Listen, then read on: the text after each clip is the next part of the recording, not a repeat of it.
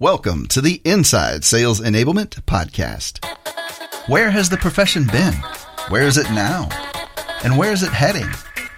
What does it mean to you, your company, other functions, the market? Find out here. Join the founding father of the sales enablement profession, Scott Santucci, and trailblazer Brian Lambert as they take you behind the scenes of the birth of an industry. The Inside Sales Enablement Podcast starts now. I'm Scott Santucci. I'm Brian Lambert, and we are the Sales Enablement Insiders. Our podcast is for sales enablement leaders looking to elevate their function, expand their sphere of influence, and increase the span of control within their companies. Together, Brian and I have worked on over 100 different kinds of sales enablement initiatives as analysts, consultants, or practitioners. We've learned the hard way what works and maybe what's more important, what doesn't. And our focus is on you, the sales enablement leader and orchestrator.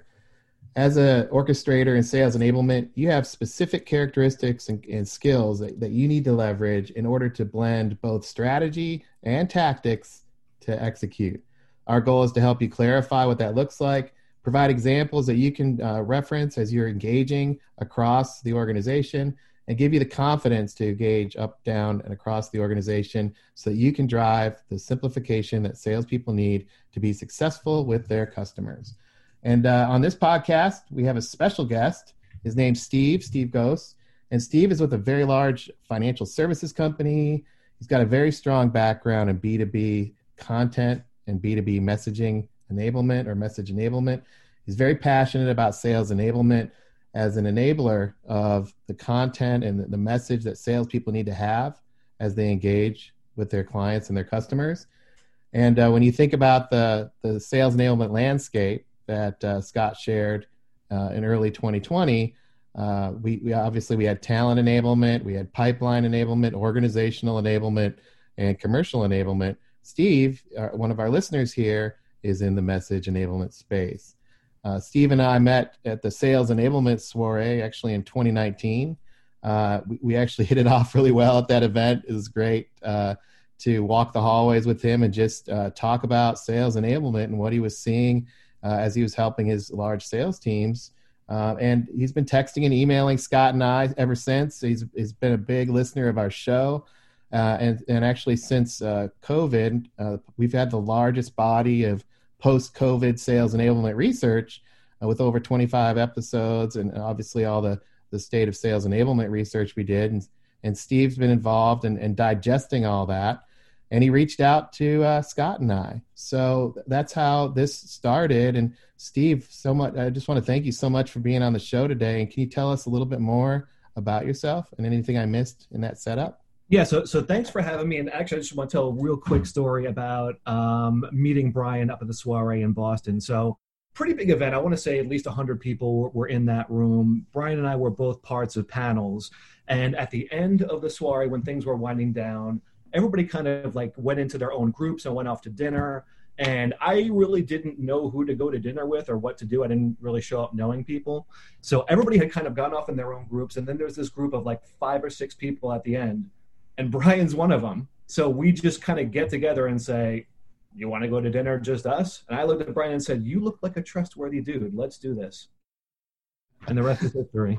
That's cool. That's great. So did I meet you first or did you meet Scott first? I met Scott, it would have been a little bit earlier than that, at a Sales Enablement Society special event in New York City, where he and another founding member were presenting. Oh, dang it. I thought I met Steve first, but nope, Scott. Scott knows everybody. It's amazing. That's awesome. So anything else you want to share on your background, Steve? I remember that day. It was awesome. We talked a lot about your role. Yep. So B2B sales enablement in a large financial services company. We mostly do content strategy. When we think about the world of enablement, how it comes together, you've got content, coaching, and training all coming together to help sales sell more quickly. I believe that what we've done has bled into all three. But our entry point is going to be content or, message enablement, content strategy. So that's going to be a lot of what we're going to hopefully get into today. Great. Thanks so much for that. Scott, why don't you kick us off with a real organic conversation here, bringing the listener on. I love it when the members of the Insider Nation attend and jump on a call with us. So you guys take it away. And what I'll do is I'll summarize the orchestrator attributes at the end as a recap for our listeners. Well, actually, Brian, before you hand it over to Scott, do you mind if I just ask a couple quick questions just as kind of like a way to kind of break the ice here? Yeah, sure. So one is, are you guys ready to co-create some value? Because that's what I'm here to do with you guys and with Insider Nation. We're going for the hard close. Yep. But that's a given. Yep, that's one. Absolutely. And two, now that I am on Inside Sales Enablement, the podcast, does that mean I'm now in the big leagues? Can I tell people I'm a big time enablement person yet? We'll see how the call goes. You'll always be an insider, and that means you do get to hear about things a little bit earlier than others, and we invite you to help us out with things and keep the conversation going after the show. That's definitely part of it, and because one of the things we find on this is we build common experience, and that's really critical when you're co-creating value. Yeah, so I think we can pose that question to Insider Nation and have them judge themselves, and then we'll give you our That's right. So that's awesome. So first and foremost, one thing that we like to do on our podcast is, as hopefully you know, we try to make this very conversational. And the reason that we want to make it conversational is if we go through in an analyst format, it can get overwhelming. The things that we're all talking about are very, very complex. And I love that Steve's talking about co-creating value, because that's something that we've talked about in other podcasts before. So I think somewhere in Chad's inner heart is palpitating. So if you know Chad Quinn, he was on one of our other episodes. But what we're doing here, normally we have a framing story, but let's frame this out a little bit. As Brian alluded to, we've done a tremendous amount of post-COVID research. And what we're trying to do is to help our audience make sense out of everything that's going on, with the assumption that when the dust settles, everything's going to look very differently. So what we've done is we've done a variety of panels and interviews and several webinars. One of the webinars that we're going to zoom in right now on is the webinar called Routes to Value, Enable Customers to Buy. And that's what we're going to concentrate on. And to connect some dots, we've already had 2 sales leaders comment on it. And what I'm excited about is Steve's been in the spot of working on the marketing side of supporting sales. So it's very rare that we get this opportunity to have this conversation. So what we're going to ask, our format is going to be essentially this. I'm going to ask Steve, what are 3 things that you got away or took away from this, so you can compare what his insights were to Bob Apollo's insights or Joe Hayes's insights. And what we want you to do is sort of mix them all together and come up with your own plan. Then what we're going to have is a conversation about what his observations are and how he's connecting the dots. And then we're going to wrap it up together. Brian's going to wrap it up together to see how he's exhibiting as a orchestrator. So how does that sound for you, Steve? You ready to get going? Yeah, of course. Let's do it. And I like that too. And real quick, just for our listeners, these episodes are on our website, so you can get the episodes that Scott's talking about. Also, the webinar recordings are on the website too, the Route to Value recordings there. And what's that website, Brian? It's at orchestratesales.com. Orchestratesales.com. So please go and visit that now. Okay, so the first question that I have would be, so Steve, what would be 3 things that you took away from that webinar? So I don't know that it's 3 things per se. It's more like one big thing with lots of little subcomponents. It's productitis and the role of customer centricity in selling and in business strategy. So why don't we go ahead and start with productitis? I'll start by saying maybe a little bit of historical perspective here. So product-centric selling was really the dominant sales strategy of the 20th century. You know, we all know the narrative that goes back to Henry Ford, the assembly line. You know, you manufacture more products, you do it more cheaply, you sell more. It's a virtuous cycle. You can have anything, any color you want as long as it's black. Any color you want as long as it's black, yep. But there are cracks in the foundation. And I think that we would all agree, and most of Insider Nation would agree, that product-centric selling is not particularly well suited to the 21st century. That being the case, there's always going to be exceptions. So I hate to be the guy that uses Apple as an example, but in this case, I have to. So I'll start by saying I don't consider them a customer-centric company. I believe that they try. I believe that they create really innovative products, really shiny stuff. They promote it really well. They have really cool, slick commercials with music and celebrities and all that. And they usually kick things off in press conferences that are around this time of year, like around September. And I'll give you an example of something that they did that's not particularly customer-centric, which is they didn't decommission iTunes until 2019. To me, that's years too late. It was clunky. It was outdated. I just think that was the wrong approach for that. But look, that having been said, their market cap is $2 trillion. That's amazing. That's larger than the GDP of a lot of countries. Right. Cue Dr. Evil Pinky. Yeah. So with them, I believe that they're going to have to start making changes as we get, further down the road. But if I'm them, if it's not broken, do we really want to go fixing it? And then the other example that I want to use, and then Scott, I'll kind of throw it back to you, is BMW. So my father-in-law is a lifelong BMW owner. He has been buying them like one to the next for 4 decades now, since the 1970s. And I've talked to him about it, and he has basically said, it is not through my experience in the showroom, in the dealerships, with the salespeople, with like the virtual tours on the website.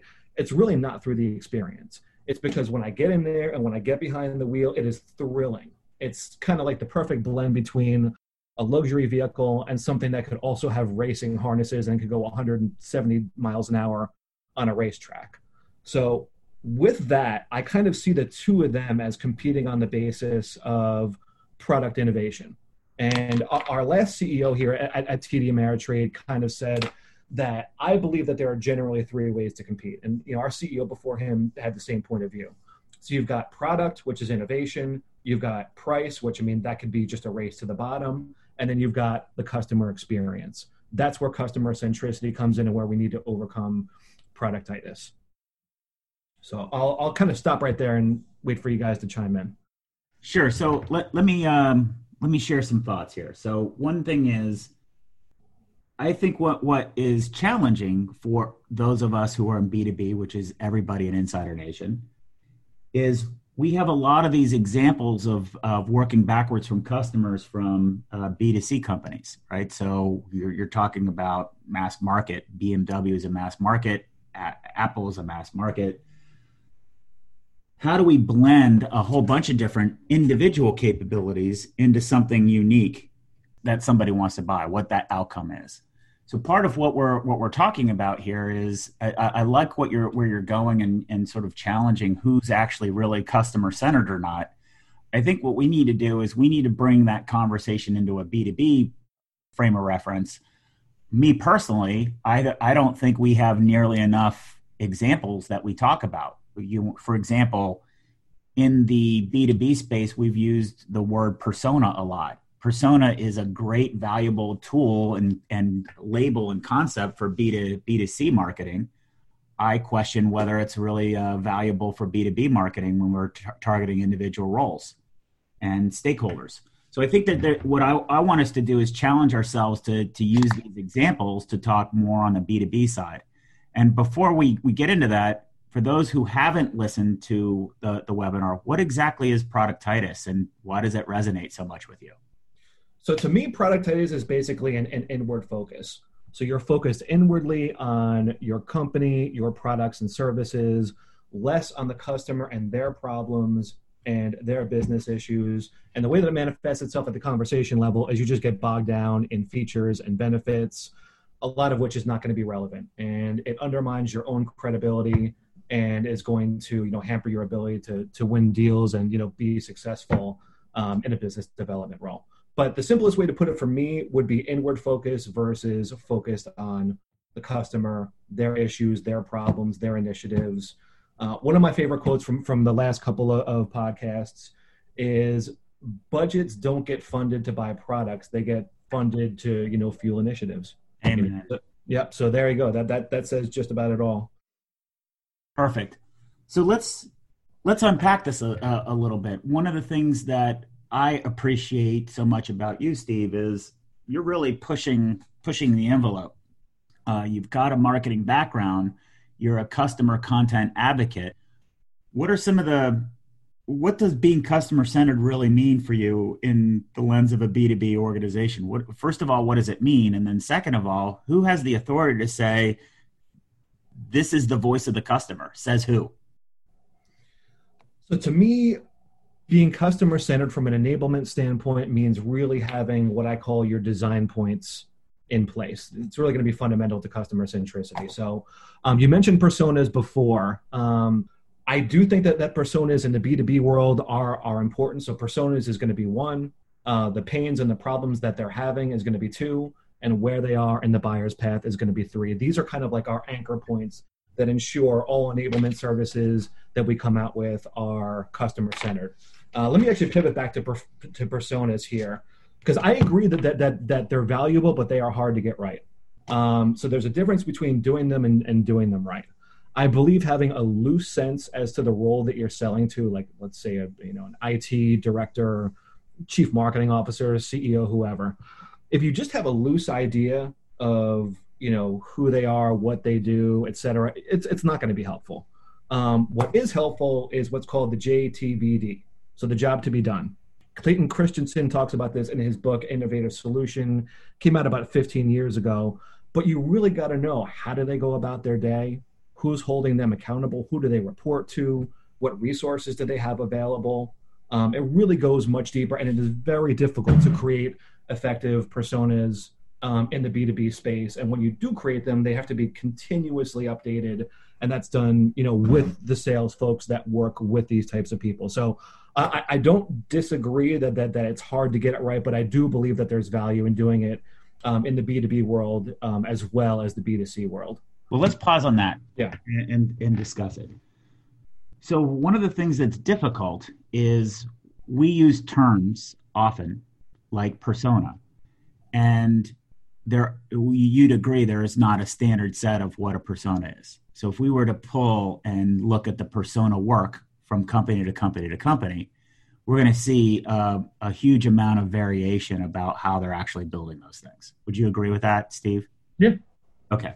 So what I'm trying to highlight is, here's what I do know. I know that with sales, there's more standardization, if you will. Now, there's a lot of variation, but their words roles means different things. So if you're a solution seller, there's a slight different terminology, but versus a challenger seller or a Miller Hyman salesperson.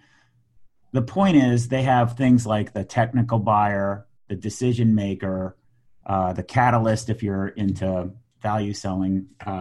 There's all these different roles of how they play in the buying process. What's difficult is that they have to manage many stakeholders inside a company. So one of the trends that's happened is, over the past 10 years, we've seen an explosion of the number of stakeholders involved. Mm-hmm. And our observation is these stakeholders, their jobs are knowable. To your point, what I'm agreeing with you on is, maybe it's just sort of the thing that I'm reacting to is the sloppiness of the lack of standards of personas. So it's not the idea of profiling individual buyer types. I think it's the lack of precision that's being done to it that I have a beef with. We've got to be able to connect the dots between the roles that salespeople are looking to identify, because they're casting stakeholders as agents to drive the deal forward. They have to be able to find who are the people that are going to be resistant, who are the people that are going to be activating, who are going to be passive, who's a decision maker, who's an influencer, all of that stuff. But in order to make it work, we have to go one step further today, which is we have to help salespeople orchestrate or gain a lot of buy-in. So my vantage point on this is, these things are knowable if we work backwards from the jobs. Job responsibilities are knowable. You highlighted a bunch of different roles out there. That's knowable. But you got to do the research. You should know what their risk factors are, because we need to be able to plot out.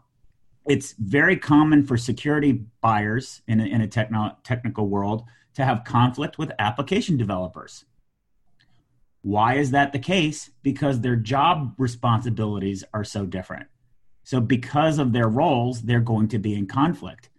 If you know that about the role, it empowers the salesperson to manage it better and to manage the executive expertise or expectations.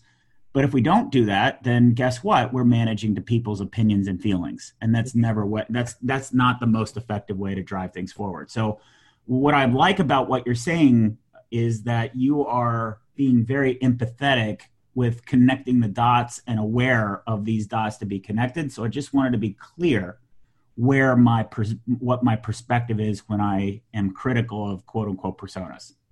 Yep, and that's fair.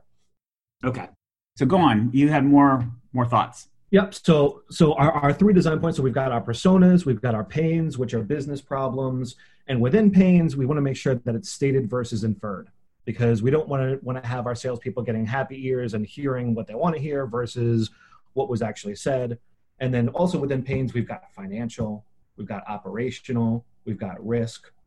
And then from there also is the buyer's path. So where are they in their journey? Where they are at the top versus the bottom is going to be very different. And salesperson's job is basically to give them all the information that they need to confidently make decisions, to move their way through the funnel, towards the bottom. And basically the way that I look at, I'll use a football analogy here, is that as enablers, our job is not to sling the ball down the field 40, 50 yards at a time. What we try to do is get first downs. And rather than throwing a bomb down the field and winning the game that way, if a team gets a first down on every play that they have, they're going to win every game. And, sales is going to be the same. So as it relates to the buyer's path, we want our sellers to give the buyers all the information that they need to move their way down and make confident, decisions based on value conversations. So to me, that's basically the focal point of ensuring what we've done is customer centric, is making sure that personas, pains, and buyer's path are fundamental to everything that we give to sales. So let me be a little devil's advocate here, representing the voice of salespeople. So one thing would be, how would you ensure that content is actually customer focused? I'm resonating with what you're saying. How do you validate that the material that you're producing is actually customer centristic in the first place? Yeah, so if it's going to represent the voice of the customer, we need to have the folks that are working with the customers day in and day out involved. So generally, that's not going to be marketing. Marketing is kept at a comfortable distance away from the customer, and that's where I spent the majority of my career up to this point. So I would say in the comfortable distance away from customers. Yeah. Okay. I mean, one of the reasons why I want to go into sales enablement is because you're closer to the action. Right. It's marketing people are at an arm's length away. So anyway, my answer to that question is you have to look to the folks that are that are working directly with your customers, your clients, your prospects, the people that are where the rubber meets the road, that are actually having these conversations. They have to inform, whether it's public facing or, me specifically, I'll focus more on the internal only stuff. And, that is basically fueled almost entirely by sales. I create the framework of what it's going to be, whether it's a customer success story, a competitive battle card, but the magic to make sure that the customer is represented has to come from sales, because A, they're the ones out there selling where the rubber meets the road, and B, they're the ones actually working with our clients. So they would know. So I would say them, customer success teams, service teams, whoever's facing off with your customers has to be involved. So you said a word that I really like. Let's unpack that word for a second, the magic. So there is, if we ask our salespeople to do all the dot connecting, only about 20% of our salespeople can really do that to the full breadth of what our capabilities are. So what I see that you're providing here, Steve, is you're providing the magic of how do we find these repeatable patterns of where our top reps are working at, and how do I work or orchestrate all of the different people inside our company on the back office so that we can pull those right messages forward. So it's, yes, salespeople are having that magic with those conversations, but aren't you also doing magic as well in your role? I mean, I would say yes. My magic and the value that I have to offer sales from a content strategy standpoint is kind of bottling the magic from the most successful sellers that we have out there, and then serving it up to them when they need it, how they need it, and that's going to be through our content enablement platform. Yep. So that I'd say that is really the biggest piece of value that we provide from a content standpoint. Is kind of organizing and filtering, the wins from the field, the folks that are doing it most effectively, kind of like repackaging some of that and then putting it into a format, whether it be Seismic, HighSpot, Showpad, there's a million of them out there, and putting it into a content engine like those that will serve it up to them when they need it, which is when the customer needs it. So that, I think, is my value, is taking it, kind of organizing it, reshaping it a little bit, and then serving it up to everybody, in particular to raise the B's and the C's to be the A's. Yeah, right. So that's what I wanted to capture. Talking about this stuff is pretty difficult because once you start doing it, it becomes pretty instinctive. But how do we explain to other people all of the work that you're working on? So let me summarize, and please check my work here, Steve, about, because I'm probably leaving stuff out because of how complex it is. So number one, you have to have a vision of the different stakeholders that are involved in making buying decisions with your products and services. Two, you have to organize the information or capture the information about who these roles are or personas. I don't want to debate that. We've already established that we have to have detailed knowledge about who those are. Three, we can't have that information be on an island because salespeople have to connect the dots with that. Four, you have to work with salespeople, particularly the salespeople, the A-reps who've already figured out how to sell it and unpack their unconscious competence, which is difficult in upon itself. Next, five, you have to work across the company for the different products and services and blend them together to a message that's, I'm going to use the term outcome-oriented, impactful, whatever. Mm-hmm. And then the next part is you have to be able to organize it in a way, distribution platform, you mentioned technology, so that salespeople can access it so that they're equipped to be able to have those conversations at a moment in time.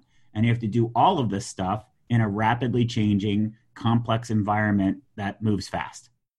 Exactly right. Yeah. And something else that I want to add on there, in terms of the value that we can add from the content standpoint is, so when we think about our normal sales or sales enablement KPIs, so win rates, conversions, deal stage velocity, net new assets, et cetera, one of the most important things I think that enablers can give sales back into to give sales is time back into their day. Yeah. So if they are, creating their own content, so let's say I'm writing my own newsletters, I'm creating my own one-pagers, most salespeople don't want to do that, and they're not particularly good at it. It's just not the best use of their time. So it's like in a less mature sales group, you could make them do it, but it just doesn't make sense. We want to give them time back into their day so that you have all the email templates that you want. You have customizable one-pagers. You have competitive battle cards. Let's say someone's going into a meeting where they know that they're selling against one of our rivals. We don't want them taking 2 or 3 hours scouring the internet, trying to compare us versus them, looking for vulnerabilities.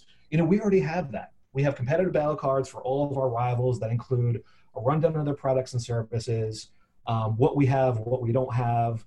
But the magic is going to be in the SWOT analysis. We create SWOT analyses for all of our rivals, where they're strong, where they're weak, where the opportunities are, where the threats are. This saves them so much time to be able to actually put time back into their day and spend more time with customers. So it's like, again, you could have them do it on their own, but A, it ain't going to be as good, and B, it's just not the best use of their time. And three, they don't have enough time to spend with customers as it is. Just about every sales rep out there will tell you, I wish I had more time. Yep. So giving them time back into their day is really, really important. And a way that we do that is through a proper content strategy that runs through our content enablement engine. So I want to touch on a couple of things. If you have been following our So you, the audience, I'm not talking to you, Steve. So you, Insider Nation, that is. yeah, you, Insider Nation, have been following along, and you listened to the panel that we had of sales experts. Those sales experts rattled off a variety of different requests that they would like to have of marketing, and also the satisfaction level that they have with marketing is pretty low. One of the requests that they had was patterns. And what exactly those patterns are, what I'd like to ask you guys to do is listen to Steve's unconscious competence about the patterns of content. And what's really important that he's doing a really great job is he's relating content that we might I've actually had the role of a product marketer before. The way that we structure information in product marketing is one way. And again, let's look at the title. Product is my first job, right? I want to organize the stuff about what we say and what we do, and based on that kind of material. But then let's talk about what Bob and I had the conversation about a structure for an outcome. And in between, we've got to be able to take the stuff that we've got and ways that we're working and transform it and serve it in a way that is digestible for sales. This is what I think Steve means by a content strategy, is bridging the gap between those things. Is that fair? Would you like to add some color about what Yeah. So that's fair. And it's going to be a dichotomy between your customer facing stuff and your internal only stuff. So internal only, that could be analysis plays, things that kind of help identify and magnify a business problem, competitive battle cards, customer success plays. Yeah. I know that this is going to be a dirty word or a dirty term, but product plays. There is a right way to do product plays, and there's a wrong way to do it. And we can come back to that, but that basically covers kind of like our internal stuff. And that's designed to just fuel and create more great conversations that will further relationships and bring them, further down the funnel. And then the other side is going to be our customer facing stuff, which is great for follow-up in order to create momentum, drive change, and actually help bring folks further down into the sales funnel. So I would say a part of it, another big part of it, is how the internal only and the customer facing content sort of pairs together to create a bigger impact than either one of them would individually. Awesome. So I think what we're doing here, hopefully you'll agree, and hopefully Insider Nation will agree, is we're co-creating value. And the way that we're co-creating value, I'm trying to help connect the dots for you listeners, what Steve's unconscious competence is. And there's all these terms that we throw out, but hopefully you realize that there's a lot of depth that we have to get into in the meeting. So we have to balance between being really, really, really, really specific to make sure that we understand the individual piece parts, but then we've got to roll it back up to where our executive sponsors can understand what we're doing. Would you agree that that's one element of co-creating value? Because I want to be able to give the baton to you because I think you have some thoughts that you'd like to share of where we can co-create value differently. But I wanted to deliver on the promise that you led with about co-creating value to begin with. Yeah, absolutely. Awesome. Okay. So how about you? Do you have some questions for us? Some topics that you want to bring up? You mentioned in our pre-call, you had some ideas that you'd like to challenge or have discussion about. I mean, not even necessarily challenge, but one idea is that product marketing teams drive product centricity, which translates to productitis. So I actually don't even have like a codified answer here, but my question actually for the both of you, Brian, you too, is do we eventually just need to do away with product marketing teams in favor of things like customer segment teams? So for instance, rather than being an absolute expert on this product, rather than that, you're an expert on this segment. So, I mean, there's a million different ways that segments can shake out. I mean, at TD Ameritrade, we did it by assets with us. So do we need to eventually get rid of product and marketing roles in favor of, roles that fit more squarely within an approach of customer centricity? Or do the two of them work together, which I believe is probably the best way to do it? What's the best way forward so that we don't have product marketing teams, whether they realize it or not, creating productitis for our sellers? That's a great question. And that falls under the bucket of organizational enablement and also just sort of roles in general. Where we're at, to be simplistic about it, is with B2B, we have two choices. We can continue to go to market, which says what's the first thing that you design around your when you go to market is you do your TAM based on product sales. And the classic approach to do is to look at other like product sales. You get data from IDC, Gartner, or Forrester, and you do an analysis on your TAM or other sources, depending on which industry you're in. And then that sets your TAM. And then you cascade down a whole bunch of activities and strategies that come from it with your segmentation and, your paths to market. There's just a ton of muscle memory around going to market. Yeah. Or we have a different choice. We can go to customer. And if you look at, say, how some of the key accounts are set up, the idea of TAM is just ridiculous. We can get millions and millions of dollars out of individual accounts. We treat the accounts as markets in upon themselves. Customers write checks. People don't. Yeah. So I think one challenge that we've got is to rethink or to complement the go-to-market approach with a go-to-customer approach. I think that's one area that we're starting to see some pockets of companies to address. But it's very difficult because you've got tons of muscle memory. You have an apparatus of management consulting firms that work with the strategy department on go-to-market strategies. People just talk about go-to-market, and I don't really think they think about what the implications are. And there's not enough conversation that's happening about what is the experience that happens in the trenches. And those are all the things that you've been really highlighting is what is the experience that happens when a salesperson and an individual customer interact. So I think that's one area. Reactions to that before I get into other. No, I mean, I think that it's a complicated subject, but go to customer over go to market, especially as we get deeper into the 21st century, absolutely. But I find myself kind of like wrestling with this idea of, do we need to eventually just completely get rid of product marketing roles? And is that going to make people's heads just explode? So yes, it will make their heads explode for sure. Yeah, there's a lot of hard wiring. I mean, if you look at it from a role perspective, people get certified in product marketing, and there's a lot of structure, and there's a lot of checklists. And Scott and I have talked about this before. How would you change the checklist, and how would you change the hard wiring of that role?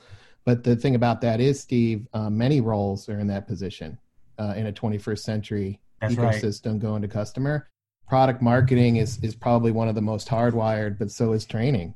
And so you have those two roles that, to me, need to be rethought. And we can go on that in a separate podcast. But those are real challenges. And that's why, one, the need for orchestration, because you have to build a coalition to tackle these things in order to go to customer. And two, you got to have the executive level acumen to even carve off a conversation like this, because, it's hard to do it. It's impossible to do it bottom up. It's just, I've tried it. It doesn't work. You end up in, hand-to-hand combat situations. It's just not going to work. It has to go tops down. So that's why I think the commercial ratio is so critical, understanding that, bringing the right people in at the executive levels to have these conversations and make executives, think a little bit differently about these legacy approaches, because that's what's going to be required to move us forward into a go-to-customer, or more importantly, Steve, your point, a 21st century model. So that's maybe those are 3 or 4 different podcasts, but that's my point of view on that. Yeah, I mean, I've found myself just over the last couple of weeks thinking, if I ran the department, I don't know that I'd want to have people that are in marketing, that are experts in the products. I would want to reassign them to say, you're an expert in this customer segment. And then through that, you're going to be an expert in products X, Y, and Z, because that's what's proven to be most relevant, most helpful, et cetera. But it's almost like you've got your A priority and your B priority. So I've been trying to reconcile this within my own brain. So that's what you're saying is spot on. These are the conversations that a lot of people are actually struggling with right now. And we need to find a place to just field the conversation and make sense of it. There's 2 other dimensions that I want to share in answering your question. Because the first one is we have to attack it at the strategy level. But that's not going to happen overnight. That's not low-hanging fruit. What's another low-hanging fruit option? So if we want to have executive sponsorship, this is something that I've found very effective in engagements I've worked at with big companies. And one of that is, Brian alluded to it earlier, is let's think about, hey, we're doing a product launch. but sales doesn't want to sell products, they want to sell value. Mm-hmm. Why don't we rethink this? Why don't we launch a enabling capability, or why don't we launch an outcome? And then let's also not say that the launch is done when sales materials are done, are completed. Let's say that launch is completed after our first 5 sales of this new thing. So that way we're all in this together. And some of these things sound very, the first reaction when you get a group together is it sounds pedantic. But then when you actually think about how you'd go and do your tasks, you realize, oh my gosh, the checklist that we're using, we haven't updated. One company we were working with, Steve, hadn't updated their new product launch checklist in 15 years. Oh, man. And that's the kind of muscle memory that people just get into action and they just start doing, and they don't ask the question, well, hey, it's 2020. Maybe we need to do this differently. So having the discipline to revisit and just make some tweaks to the process is a high yield opportunity. You just have to be able to withstand some pushback and be able to rehearse that. And then I think so that's the other thing. And then the third thing is another angle that's happening is once companies get introduced to the idea of go to customer or go to market, they don't want to pull the Band-Aid off and do their whole, because you can't disrupt ongoing operations. So what we've done is we've made different pockets. So we isolate a pocket that's of sales teams, marketers, et cetera, who can all working backwards from customers. Because part of what you don't want to do is you don't want to have everybody being customer centered when people, you don't want to staff that with people who have so much muscle memory and unwillingness to change that they're just a slave to sort of that product base. So you segment it out and you do sub-segments inside your group, and you build pods or working teams or things like that. And then what you do is you do need to change the role, the definition of the role of salespeople or product marketing in that space, because the language matters. And some of the roles that we've seen are outcome specialist, customer advocate. Some people will refer to it as a specific role. Let's say the company's decided that they want to sell to a CIO. Then they're the CIO success marketer. And we have to be careful with that success word, because we don't mean the customer success team. It's right. So these are the nuances of what we have to work through. Yeah, as I look at like a marketing org chart, there has to be an answer for who owns the customer, who is the expert in the customer. And if you look up and down your marketing org chart, and if no one clearly owns the customer or customer segments and is the expert in them, then A, you're going to have problems, and B, you're certainly headed towards productitis. So you're spot on right. And here's an even worse scenario. If every group claims they have ownership over the customer too. Oh, yep. That's even worse. Because I was going to say is, are we able to say, or who's able to say that they actually quote unquote own the customer when we're talking about selling an experience and an outcome? Yep. So that's why I like so much of Steve, your approach is that you're focusing on the atomic level items, which are important, but they don't seem strategic. We've got to figure a way to bubble that up to get you that permission so that you're not just what's difficult is being something different inside an organization, because the white blood cells will collect around you. And we've all heard the phenomenon of a host transplanting or a host rejecting its transplant. That happens all the time inside companies. It's even faster inside companies. The space to let something new happen is very difficult. So that's why we're really advocating these conversations to think through how can you be successful. You've done a great job of highlighting out what those items are. And what we want to do is isolate individual topics here and have different podcasts to create more of that knowledge amongst Insider Nation, so that we're all able to succeed together. Sounds good to me. So with that, we're at the point of where we want to wrap up. So Steve, what are some parting thoughts that we have before we turn over to Brian to summarize what he learned and how to put this together into a structure so that our listeners can be an orchestrator moving forward? Yeah, I would say that we've got cracks in the foundation of product-centric selling. We've got tech advances and the speed at which tech can be either copied or duplicated in some way. We've got globalization, basically taking away geographic advantages. So let's say you had the market cornered selling furniture in Buffalo, New York. Well, not anymore, because now it's borderless selling.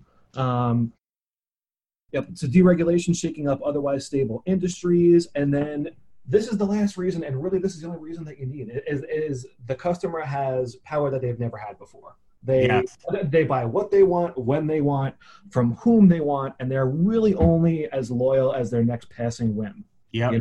So I would say, and really out of those 4 reasons, I really only need number 4. You really don't even need any other reason. So these are sort of the cracks in the foundation that are going to make product-centric selling, thinking, et cetera, not sustainable moving into the 21st century, and really putting the customer at the center of what you do, including enablement services, is a way to do that. And really what's key to enablement working is enablement needs to stay close to sales, because sales stays close to the customer. So really the closer that you're able to stay to the customer and their needs, their issues, their demands, the more successful that you're going to be in enablement, whether it's content enablement, organizational enablement, and any of the other types of enablement. So I want to add, I think those are great. I want to add one point I think you'll agree with. I would do a lot of work on the sales organization, and the sales leaders are very interested in modeling their A reps. So by staying close, you want to stay close to the A reps, because it's about a rising tide lifts all ships. You don't want to be listening to the Gen Pop salesperson for providing your content, because that hits the lowest common denominator. Is that right? Correct. Yep. So it's the A-level performers, that the conversations that they're having, the activities that they're doing, their habits, that you really want to kind of spread around to kind of bridge that gap between, a C or a B to an A. And enablement can help sort of narrow that gap. The reason I stress that point, not to call Steve out, I know Steve thinks about these things anyway, is to highlight a common misconception that I see in most marketers is they'll do a survey of the whole sales force and say sales wants this, they go produce whatever that is, and then they get pushback. That's like an Edsel. So we've had a whole episode on that. It's like building an Edsel. We're going to build something for everybody, and then no one uses it. Mm-hmm. You need to be really, really clear and dedicated to work backwards from the reps that are doing it, and have empathy that these guys have a lot of unconscious competence. And you have to be curious and intense and thoughtful, all the attributes that Steve's highlighting here, to be able to really understand that, and then be able to connect the dots with all the different content elements and pieces that you've got. And then Steve's got to be able to relate that back to all of the different individual contributors of producing that market or that content. You might have competitive analysis people that you're tapping into, 3 or 4 different product marketers who, because customers have this nasty habit of not really understanding what your product structure is. They just tend to buy capabilities that they want, and they pull the things off the shelf, and our salespeople are stuck in the middle. He might have to deal with branding, different branding people. And if you're dealing with different business units, different brand mechanisms there, lots of different aspects that go into it. And this is why we're really stressing this orchestration part. So Brian, why don't you help us connect the dots of what orchestration is, and then we'll let Steve have the last word, and then we'll be done with our podcast today. Yeah, great. This has been awesome, guys. And for our listeners, I just wanted to point you to episode 51 is the one with Bob Apollo. You guys can go listen at. And then 23 is the Ford Edsel discussion, where if you build something for everybody, it's not going to work. Then also go check out the website to get the webinar. But from a recap perspective, and the webinar is on routes to value. Sorry about that. So from a recap perspective, Steve's bringing us today this idea of Productitis from the most recent webinar from Scott and the Routes to Value webinar. And in that Productitis discussion, we talked a lot today about what's the remedy for Productitis, which Scott calls go to customer. So when I frame out and I take our 6 criteria of being an orchestrator, and as you guys remember, we framed this out on our website and also in the podcast, and I use this as a way to digest the discussion because it was wide-ranging today in a very specific area. So by that, I mean, it's very tight to this idea of message enablement. We're talking about Productitis, but we got into a lot of detail, and that can be overwhelming. So I'm going to net it out here. The first attribute of a orchestrator is to be mission and goal focused. So when Steve was talking about the idea of the top performers and what does it mean to be close to the customer, and he said, where's the focus on customer content and what does it mean to be customer centric? We had that whole conversation around who has the ability to define what it looks like from the customer perspective and who quote unquote owns the customer. That seems to be, and I align it to a very fundamental question about what's the mission and goal of message enablement, and how does that going to help tackle Productitis? Where do you focus, on product or customer, right? So that's number one. Number two is this idea of driving results by design, not effort.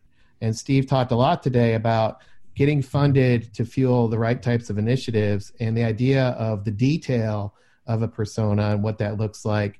It's more helpful to focus around what the job is and what the job to be done is, and also who's holding these customers accountable. And then more importantly, how do you navigate the decision-making in their overall journey? And with that, discussion, it's more about understanding the roles of people and designing out those roles to relieve the burden from salespeople so they don't have to figure it out themselves. The third part, or the third component here of orchestrator, is this idea of guiding the narrative by confronting reality. Scott and I get feedback from folks who don't want to engage in this podcast because they say it's too long. And we say, look, we're spending an hour on a topic that's really, has a substantive business impact. We're just kind of getting into these things and we're confronting reality. And that's what we did today. This idea of the B2C companies like Apple, Steve talked about, and the product-centric selling. He made a call today and said there's chinks in the armor there, and product-centric selling, it's going to go by the wayside. And we even looked at how would we redefine the role to something different that's more about connecting the information that salespeople need, getting the right types of reps, detail from the A reps to extract that information from them, to work across the company to build impactful messages, right? Because that's the goal here, is something impactful and useful to sales, and then helping salespeople get it and find it. That's reality. And you can't just wave your magic wand and do this. Somebody has to do the valuable work to do this on behalf of sales. And that's what Steve talked a lot about today. The fourth one is prioritizing the right goals at the right moments. And what's the role of a salesperson? And why do we have salespeople in the first place? And what's the role of content? And there's going to be customer-facing content, and there's going to be some internal content. And if you're in a training or a talent enablement space, there's going to be some talent enablement content. So what's the purpose of this content, and what's the design point of it, in order to make sure that there's precision in that content so you can prioritize the right goals at the right moments, and so can salespeople. The fifth component of orchestrator is unlocking energy and creating momentum. And Steve talked a lot about this idea of working across the organization, being close to the customer, close to sales. These two things, being close to the customer, being close to the sales, I think a lot of enablement people say, I don't have access, and I just have to follow best practices. Well, that's how you end up with a 15-year outdated product launch checklist, is by following best practices from 15 years ago. Just because it's always done that way doesn't mean it needs to be done now. And when you look at what it means to unlock energy and create momentum, it's around a COVID world conversation, and you got to get close. So it's an excuse, in my opinion, I'm injecting, to not be able to get close. And Steve's super passionate about that. Maybe give him a call and talk about strategies there. And then the last one is catalyzing change through collaboration. We started out the podcast with this idea of co-creating value. And on this particular one, as we were going through it, I'm thinking about, I need to send this link to this person. I should send this link to that person. Oh, this would really benefit this person I talked to. I found 4 people in this conversation that need to hear this podcast just by going through it. That's how much value I get out of these things, and I hope you do too. But the idea here of working with sales and working with the customer, not doing to sales, not doing to the customer, building together and understanding the purpose of content in the middle of the funnel. There's so much content at the top of the funnel. Steve talked a lot today about what it means to provide content that translates the customer focus into that initiative or product speak. Maybe even the idea of driving change. What's the role of salespeople if they're not driving change? What kind of content do you have there? So catalyzing change through collaboration is the 6th one. And Steve, I appreciate your discussion today. And how was that recapped? Does that summarize what you want to drive home as to be an orchestrator? Did I miss anything? Yeah, and I'll kind of close by saying, we're in interesting times now. So, we're 4 or 5 months into a pandemic, and, the role of sales enablement is really, really important now. And I would say that the time for enablement to help their salespeople graduate to the role of an advisor or a consultant, a guide, a business expert is now. And the way that you do that is by leading with value. And what sort of underlies all that is how close you are to the customer and their issues and staying focused on them. And actually, Bob Apollo said something that I loved on that podcast towards the beginning, which is stick with the issue. Stick with the issue, go a little bit deeper. Don't go jumping into products way too soon for that. So, it sort of upsets me to hear that some companies are cutting their enablement functions, because I kind of look at that and say, well, if they're really fueling more productive sales forces, how is it any different than, getting rid of, a pretty good producer? So that's the thing there is that might be why they're getting cut, is they're not being producing productive sellers. And that's just it. I mean, and there should be optics on all these numbers, and that might very well be it. But my point is, enablement has never had a better opportunity to step up and shine. And the way to do that is by ushering sales to this place where they can lead with value, and not get bogged down in features, benefits, etc. We have a couple of announcements to carry this ball forward. So Steve so I want to pay out a couple things. So Steve, I definitely think you now sound like an expert. What does that mean? We're just going to grant it for participation. There's no participation awards on Inside Sales Enablement. That was actually going to be my final question. Is there a participation trophy, and a big one, a bbig impressive one? No participation trophy. It's whether you co-create value or not for our audience. Well, we do have these little buttons, but I can next time I see you, Steve, I'll give you I'm an insider button. I remember that from the conference in San Antonio. I'm jealous of the people walking around with the buttons. But look at me now. Exactly. Look at you now. So to carry on what's great about this conversation is hopefully you will go to orchestratesales.com, or our listeners. The purpose of orchestratesales.com is to organize all this information. So Brian and Eric Starrett has done an amazing job of organizing all this stuff so that you can connect the dots with all the content. One of the things is our library is getting larger and larger and larger, and we have so many different topics. We need a way to orchestrate orchestration. So that's one thing. The other thing is we've got two events upcoming that are 100% right down the aisle or swim lane, or whatever you want to do, talk about it, that are directly related to things that Steve's talking about here. The first thing is on September 24th at 1 p.m. We're having the last of our COVID webinar series. And we're going to work on putting all of the things together, talking about sales enablement as at a crossroads, and weaving that in with the pipeline enablement, mastering the middle, The next topic that we had was the commercial ratio, which has been very interesting, to say the least. It's been a little bit of a controversial topic with some people, and galvanizing and transformative for others. We have the topic of routes to value, which is our view of message enablement, which we've talked about here. Then we had the last one that we did this week, which was around connecting the dots or calculating all the costs and uncovering the hidden costs. We're pulling it all together and putting a fine-tooth comb and giving you guys a direction of where this all heads post-COVID with go-to-customer. Customers, markets don't write checks, people do. So that's, again, on September 24th. Feel free to find the registration for it on orchestratesales.com. We thank you. If you'd like to participate, hopefully you found this very valuable. One thing I think we're doing a great job of is highlighting the expertise of our participants. I love Brian's synthesis at the end. That's around Orchestrator. Hopefully we'll be able to turn that into some notes for you to become an orchestrator. But find a way to get engaged. Reach out to us. We know that a lot of this stuff is very uncomfortable because it's new, and that's really what we want to do with this podcast, is create a forum to have these conversations that need to happen. Steve, you did a fantastic job of doing that.